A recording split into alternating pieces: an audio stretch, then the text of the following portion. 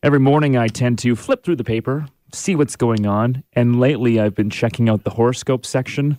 Why? Because the cartoons and the horoscopes are on the same page for some reason, so I like to get a chuckle by reading the cartoons, but then the horoscope is right there, so you can't help but have a peek at it. Am I right or am I right? You're right.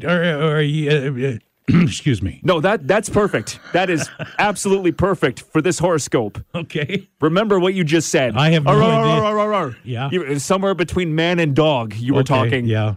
Here is the horoscope because we are both Taurus. That's what I was trying to say. We're both the same sign. Really? Because it sounded like you wanted a bone. This is so good. This is the horoscope for Taurus. Today you Yes. This is even better. Wait until I get to sentence number 2, because this applies to both of us right now. Take 2 on horoscope. Today, you are an example to others. Your writing and speaking abilities will be in top form. Let me repeat that. Your writing and speaking abilities will be in top form. Whoa, we may have missed that one. We disproved this horoscope. This marks the cycle of renewed energy. Your professional aspirations will bring a special sense of fulfillment. I'm not even trying to screw this up right now. How the hell did we get hired? Hold on, I'm trying to finish this last sentence. Okay. Your professional aspirations will bring a special sense of fulfillment by the end of today. That means we're getting fired. Yeah, I'm pretty sure. I feel pretty fulfilled right now. So do you believe horoscopes? I do now. Couple of random facts for you. The town of Spearfish, South Dakota, holds the world record for the fastest temperature change. The actual temperature thing is not that dramatic because we've had swings of like 40 degrees up here. We go from that minus 30 to above zero in a day. But it's the fact that this happened within a 2-minute span. So on January 22nd, 1943, the temperature, and I've converted this to Celsius, the temperature at 7:30 in the morning was minus 20. Okay. 2 minutes later, it was plus 7. In 2 minutes. The winds picked up. 2 minutes later, it went to 7 degrees from minus 20. Are you sure it just wasn't faulty equipment? See, you just are negative Nancy on everything. I'm not. I'm just trying to explore every option. Do you know how hard I work at getting these random facts? And I love it. And that's a great random fact. But that just seems a little too wild to go from minus 20 to plus 7. I'm guessing there's some sort of malfunction with the recording equipment. I'm guessing that it says in the story that it's a world record. So obviously, it was proven by science. And when was this, sorry? In 43? Yeah. 1943. Yeah. So they were probably just using a regular mercury thermometer. So maybe somebody was lighting a cigarette near the thermometer and that caused the dramatic swing in temperatures. Holy man. You've ruined everything. Oh, man. I was so happy to come in here today, and now you've just ruined my life. We are way down the rabbit hole now, okay? And that's just theory number 1. Theory number 2, he was cooking bacon by the thermometer. No, they don't cook bacon in weather stations, meathead. How do you know? Because I've been in you're damn right. Have you been in a 1943 weather station? You tell me. Wow. Have you been in a 1943 weather station? I rest my case. Holy man. I'm reading this story right now, and it's kind of cool, and you'll get a kick out of it because you were at one time someone who enjoyed running, a bit of a marathon or 5K or I don't mind the odd 5K jog. Yeah. Never done the big boy marathon, though, right? Like a real marathon? Well, like the 26-mile one, 52K. I can barely handle a 5. Yeah. Well, this woman in Thailand loves running the real marathon. And so she was running in one the other day, and she was 7 miles in. Mm-hmm. She noticed runners ahead of her were kind of, zigzagging on the trail. And she thought, what's going on? And she was zigzagging. They were zigzagging because there was a little puppy there. And there was no houses around. They were kind of out in the country. No other dogs, no nothing. So this woman picked up the puppy and ran the other 19 miles with the puppy in her arms. Well, now it's 19 miles away from its owner. Never going to find it. There was nothing out there. Is this supposed to be a happy story? Well, it is a happy story because she picked up the dog. Then after the race was done and in the ensuing days, she was on social media. She was doing everything to find the owners of this dog. Couldn't do it, so she took the dog to a vet, got all its fancy schmancy shots, and then she adopted him. Really? So that makes it a damn good, happy story, Steve. Well, the way I see it, she grabbed the dog and ran. It was a theft. She pretty much grabbed the dog and ran away with no intention of finding the owner just so she could adopt it. So she stole the dog. It's not a happy story. In fact, this is a terrible story, and shame on you for bringing up and promoting. You are deranged. Do you use air fresheners in your car? Yes. The little tree one you put on the rearview mirror? No. I get one of those clip-on things. Okay. Put it in the vent. See, I usually don't use car air fresheners, but when I was cleaning up my house on Sunday, I came across this bag, which I assume I got from a golf tournament. There was a car air freshener in there. Yes. And it was called Bourbon. Bourbon? I'm like, oh, man, that is a manly smell. I need my car to smell manly. So I took said Bourbon air freshener, put it in my car, and I did not return until yesterday morning. And I couldn't help but notice that it did not smell like bourbon. Okay? Right now, my car smells more like Speed Stick. Speed Stick. The deodorant. Yeah. What my car smells like, picture this in your mind. My car right now smells like, let's say, an uncle at a summertime barbecue who's sweating profusely but wearing Speed Stick and comes up to you and gives you a hug. And that pit is just exposed right to your nostril. That's nice, huh? That is what my car smells like right now. Sweaty Uncle Speed Stick. I use Speed Stick. Do you? Yeah. My car smells like John Carter right now. I can't say it's pleasant. It's tolerable, but it's something I would never put in my car again. Something comes to mind here. If the Bourbon air freshener smelt really like bourbon, and a policeman stopped you, he'd say, "You've been drinking, boy." That would be a better scenario than driving to work with sweaty Speed Stick. So my question is, what are some other poor choices for a car air freshener? Just off the top of your head, what would be a terrible smell to put in your car? I'm thinking hot tuna. Hot tuna would be bad. A hot tuna air freshener. How about rotting goats? Wow, this just took a dark turn. Rotting goats? I don't know why that came there is plenty of choices out there, John. We're talking rotting eggs, maybe skunk, but you go straight to rotting goats? Yeah, I don't know. What in the hell is wrong with you? Where do you want to start? Do you remember when they cloned that sheep in Scotland? Dolly. I think it was 97. It's just like you had the sheep's name right off the top of your head. Everybody knows Dolly. You probably have pictures of her up in your room. Yeah, so that's the path you want to go down this morning, huh? What are you getting at here, Carter? Well, if you own a pet, you want that pet to be with you for as long as it can be or forever, especially if you like your pet.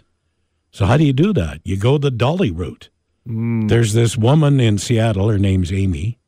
And she might be a little bit crazy. She's got a 13-year-old toy poodle named Buner. And she says she couldn't cope with the idea of him dying, so she cloned him. And it worked. She paid a company $50,000 to clone him and got 3 copies back, which she's named, Buner, Junior, Baxter, and Ditto. And she says she plans on continuing to keep making clones of him so that he can live forever. Oh, isn't that sweet? Well, sort of, I guess. Now, if you want to play God, she used a company called Viagen Pets in Texas. And they'll clone a dog for you for $50,000. They'll do a cat for $25,000. Well, John, you know that I really do like you, and I was thinking about doing the same thing when you pass, cloning John, but I think they already did that, and it was called Jurassic Park. Booyah! Steve for the win. I'm out of here. Have a good one, everybody. Oh, man. Thanks for having me. I got nothing. We took a drive out to the mighty Bow Island yesterday. Boy, did we ever. There's not much to see on Highway 3, is there? No, not a lot. A lot of cows, though. A lot of cows. And as we were driving to Bow Island and on the way back, you made the observation that there was many cows that were sitting down or lying down in the fields. Yeah. Which means what, John? Rain. Rain is on the way? That's what I learned a long time ago. I had never really heard that. So I know. You said I'm full of crap. I won't be as quick to say you're full of crap now. Okay. It is an old wives' tale. It is. That cows sitting down in the field mean that rain is coming. See? But there's some theories when it comes to the cows sitting down in the field predicting rain. The simplest one being that cows can sense increasing air moisture and will plop down to preserve a dry patch of grass. Right.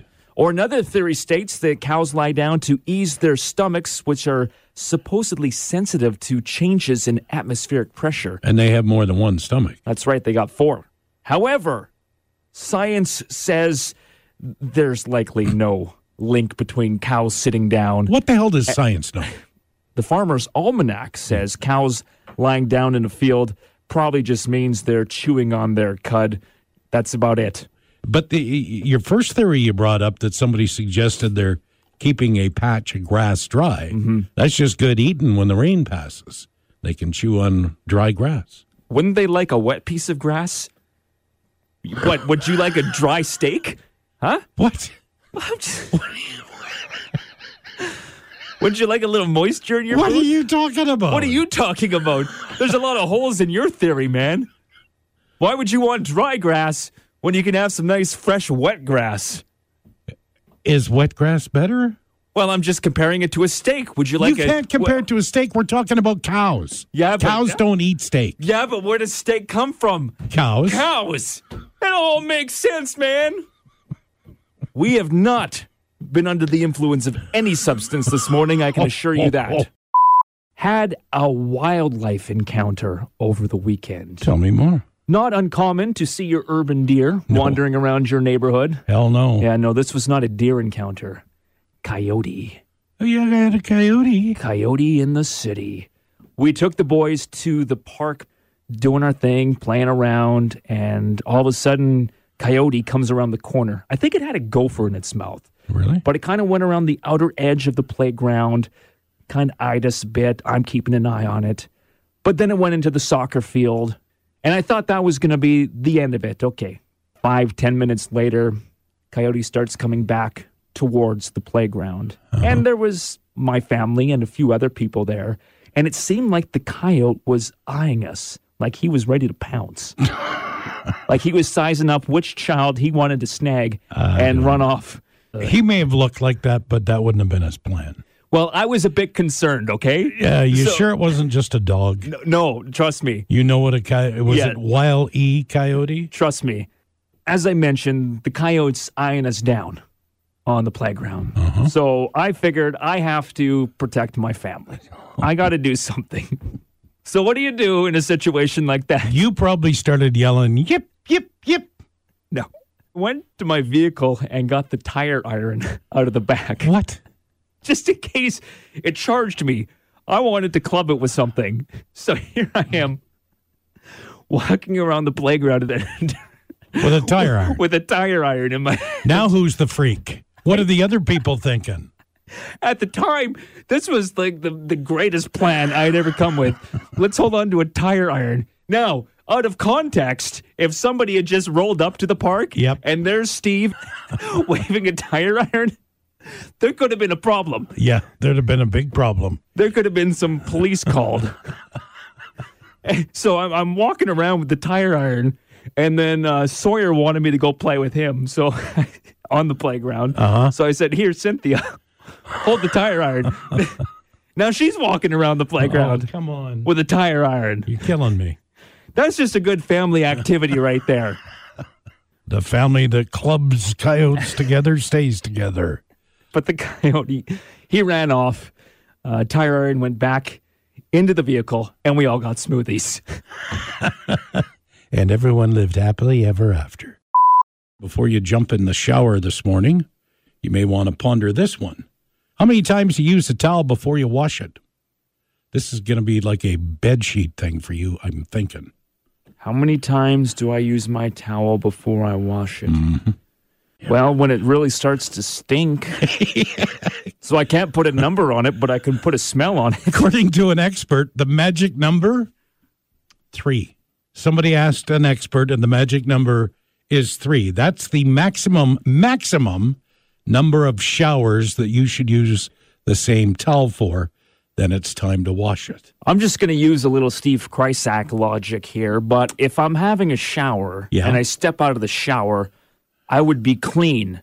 And if I pat myself off with a towel, therefore it should be clean water going onto the towel. Wrong. No harm, no foul. Keep using that, baby. Wrong.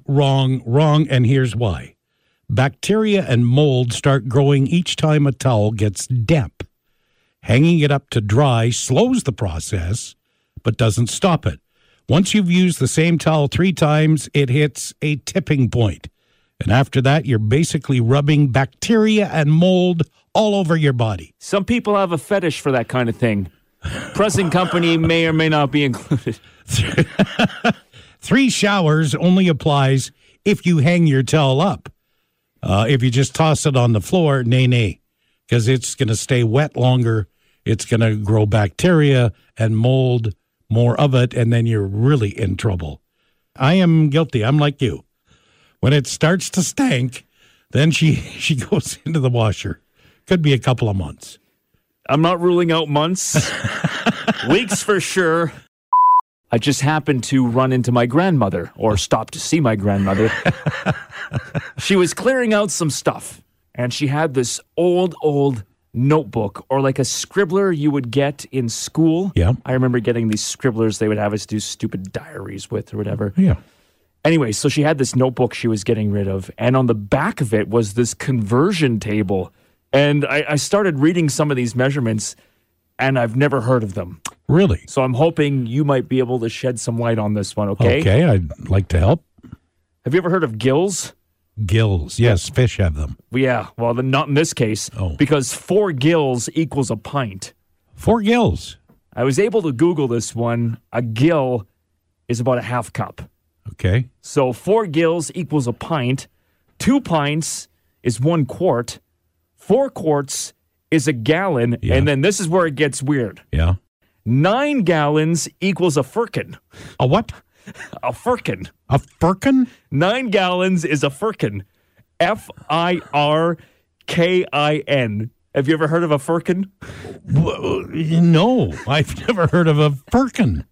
Do we know what year this is from? That's what I want to try and find out, if somebody can recognize a firkin. A firkin, or if this is more English or something like that. It sounds like it. Because in some of the other measurements, it's like 14 pounds is a stone. Yeah. I know that a stone is an English measurement. Yeah, it's European, I think. So we got the 9 gallons equals a firkin. 36 gallons is a barrel. But this is the one that really got me, which made me scratch my head and led to this whole conversation. 63 gallons equals 1 hogshead.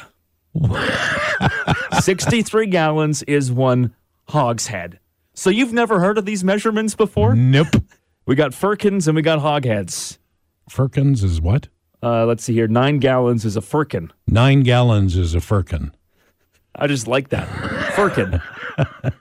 I'm going to drink a firkin of beer tonight. I know, and I think this is more towards alcohol, so get me some firkin wine. Be careful how you say that.